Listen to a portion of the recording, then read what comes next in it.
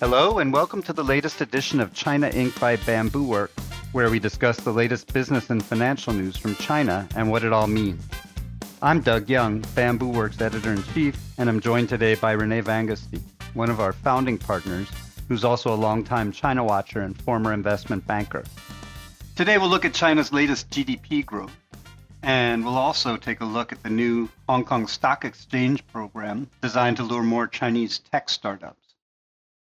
We'll start with GDP, which has been in the doldrums these last few years as China sacrificed the economy in exchange for controlling COVID-19. The latest GDP figures show the economy grew by 4.5% in the first quarter of this year, marking a sharp improvement over the 2.9% growth in the previous quarter. The main drivers were consumer spending and strong factory production. The strong consumer spending should come as no surprise, since the first quarter marked the first time things returned to normal after the end of zero COVID. Similar factors could underlie the expansion in production. So the big question becomes, is this just a blip, or do you think this represents a return to more normal growth for the rest of the year? Well, Doug, it's actually hard to say. We're going to need to see another quarter of GDP figures to get a better sense. You alluded yourself to the fact that at least on the industrial side, it could have benefited from pent-up demand. Orders that came in last year could not be satisfied because of COVID restrictions and so on, and kind of like a catch-up scenario. So that's one possibility. On the consumer side, it's a little bit the same thing. We've seen that in the West at some point in time, so-called revenge spending, revenge buying, revenge traveling. There's a risk that it's only a temporary phenomenon. Short-term revenge.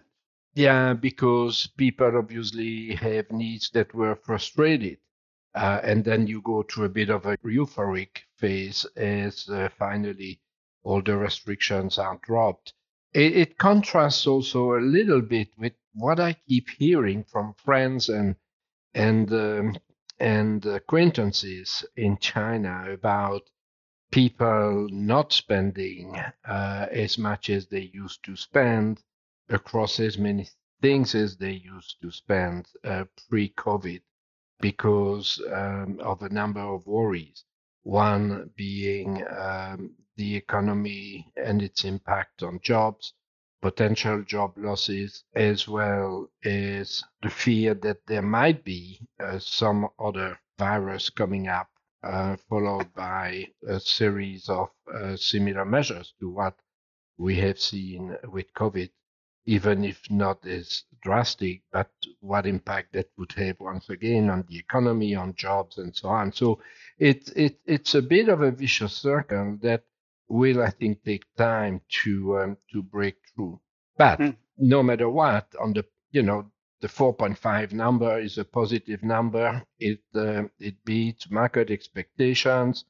You could take the view that it's close enough to 5%, which is the soft target for the year, to say that everything is on track. This being said, you continue to see a number of challenges: the real estate sector, local government debts, supply chain realignment, which seems to be happening a little bit faster than a lot of people expected.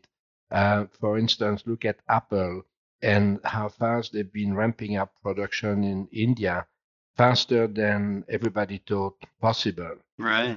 I'm in a bit wait and see attitude, looking for the coming months, especially on the consumer sector, to see if it's really a sustainable rebound. Well, how about actually, I mean, since you deal with a lot of the companies that are sort of foundation of this, what's the sense you get talking with them? Are they seeing sort of sustained rebound, or are they just sort of like you're saying, just getting a blip in the first quarter and sort of sagging a bit after that? Well, the general tone is a tone of caution, actually. nobody seems to be extraordinarily enthusiastic about the fact that we definitely have turned a corner and everything is going to be, expansion from here. Some sectors are doing okay and are more bullish, especially if you look at new energy, for instance, because very clearly the whole world now is fixated on energy transition. So we work with a few companies in the solar sector, and generally speaking, those companies are pretty bullish about the future. At least if you look at 2-3 years out. Pure manufacturing, I think, is more cautious, except once again, probably in some of the sectors that have the favor of the government. Talking about chips and so on, and we've seen the rally in chip stocks, for instance, and additional investments in the chip sector. So seems like new industries maybe or government favored industries are doing better, but the broader economy might still be a little tentative. Yeah, there was an interesting article in the South China Morning Post a few days ago about how buyers at the Canton Fair, which historically have come in droves to China and to the Canton Fair in particular twice a year to buy finished products, how a lot of those buyers now, especially from emerging economies, are buying parts, components, and not finished products, or at least they're trying to buy away from finished products and buy the components or the parts and so on, and with a view obviously to finishing the products in their respective countries. Right. If that becomes more of a norm, there's obviously going to be some implication there for certain types of manufacturing in China. You're obviously not talking about manufacturing of big items and so on, but more in the middle-sized manufacturing companies and so on could actually start having problems.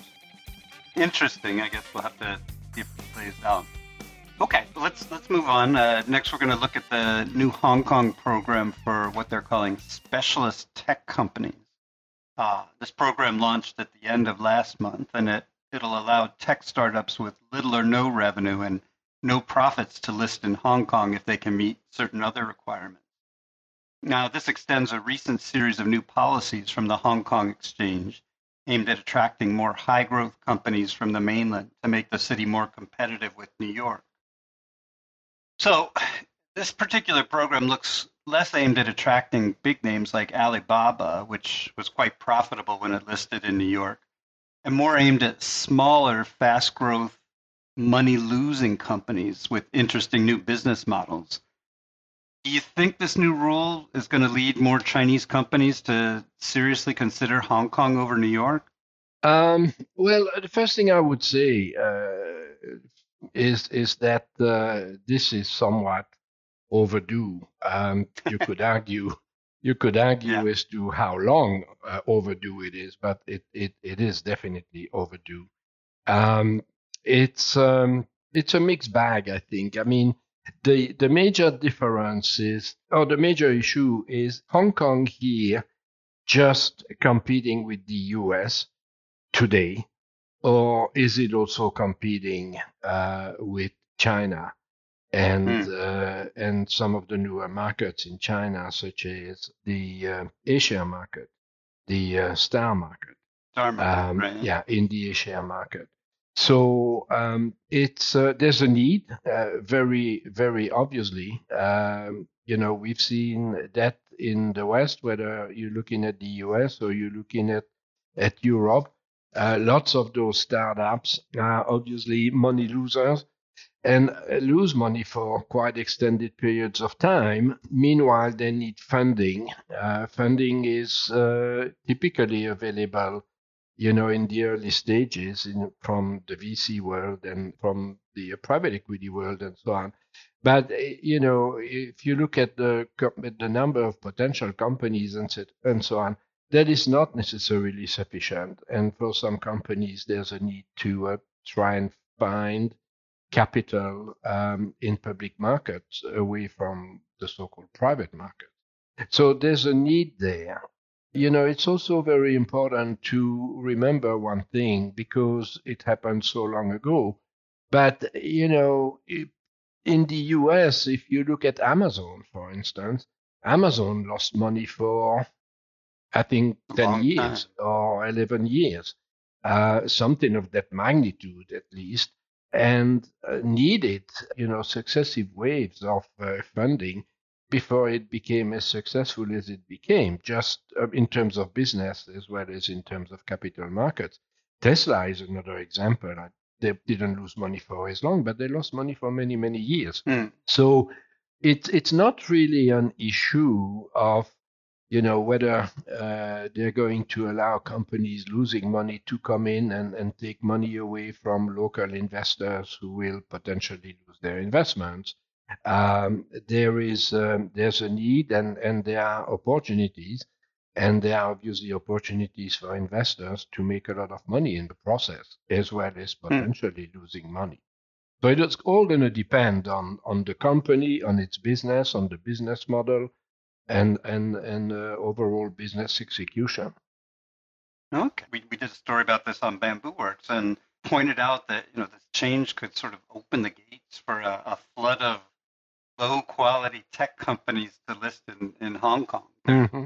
are already plenty of similar companies listed in New York. Of course, none of them are represented by you, but these companies often languish for years before they either close or privatize. Um, is there anything Hong Kong or even New York can do to avoid this? And or is this just a case of let the buyer beware? Or if you were advising a stock exchange or investors, how would you tell them on this matter? Well, I think the first fundamental issue is obviously there has to be an extreme vetting of the companies, of the candidates. There have been too many cases in the past where companies were not vetted properly by regulators or by investment bankers, sometimes even by auditors, and ended up not being true to the numbers, especially financial numbers, operating numbers, and so on, that were submitted at the time of the listing. So regulators have an extremely important role to play, even much more so for those smaller companies that are going to come to the market compared to an Alibaba. When Alibaba decided to list in Hong Kong as well, I mean, that was pretty much something that regulators could look at in their sleep. This obviously is going to have to be different here. The same holds true for the bankers, the investment banks, the securities houses who are going to bring those companies to market. Smaller, typically implies less well known, including management. And if the vetting is not thorough and of high quality, then there will obviously be accidents. Hmm. This being said, one of the reasons I think why this is coming now and not 5 years ago or even earlier is because regulators in Hong Kong have been very concerned about protecting the retail investor in Hong Kong. And this brings another issue because typically retail investors in Hong Kong, if you look back decades, pretty much have been rent seekers. They invested in companies that paid dividends and they expected the dividend to grow year after year after year. They have not invested heavily historically in tech companies, if you accept Tencent for one, which obviously was only listed in Hong Kong and kind of like next door and relatively well understood.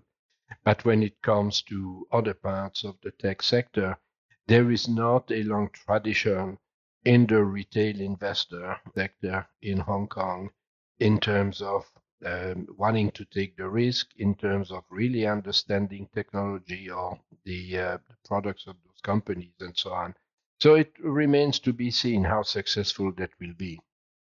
Hmm. Okay. All right. Well, I guess we'll have to stay tuned. We'll probably see some of the first companies coming up soon.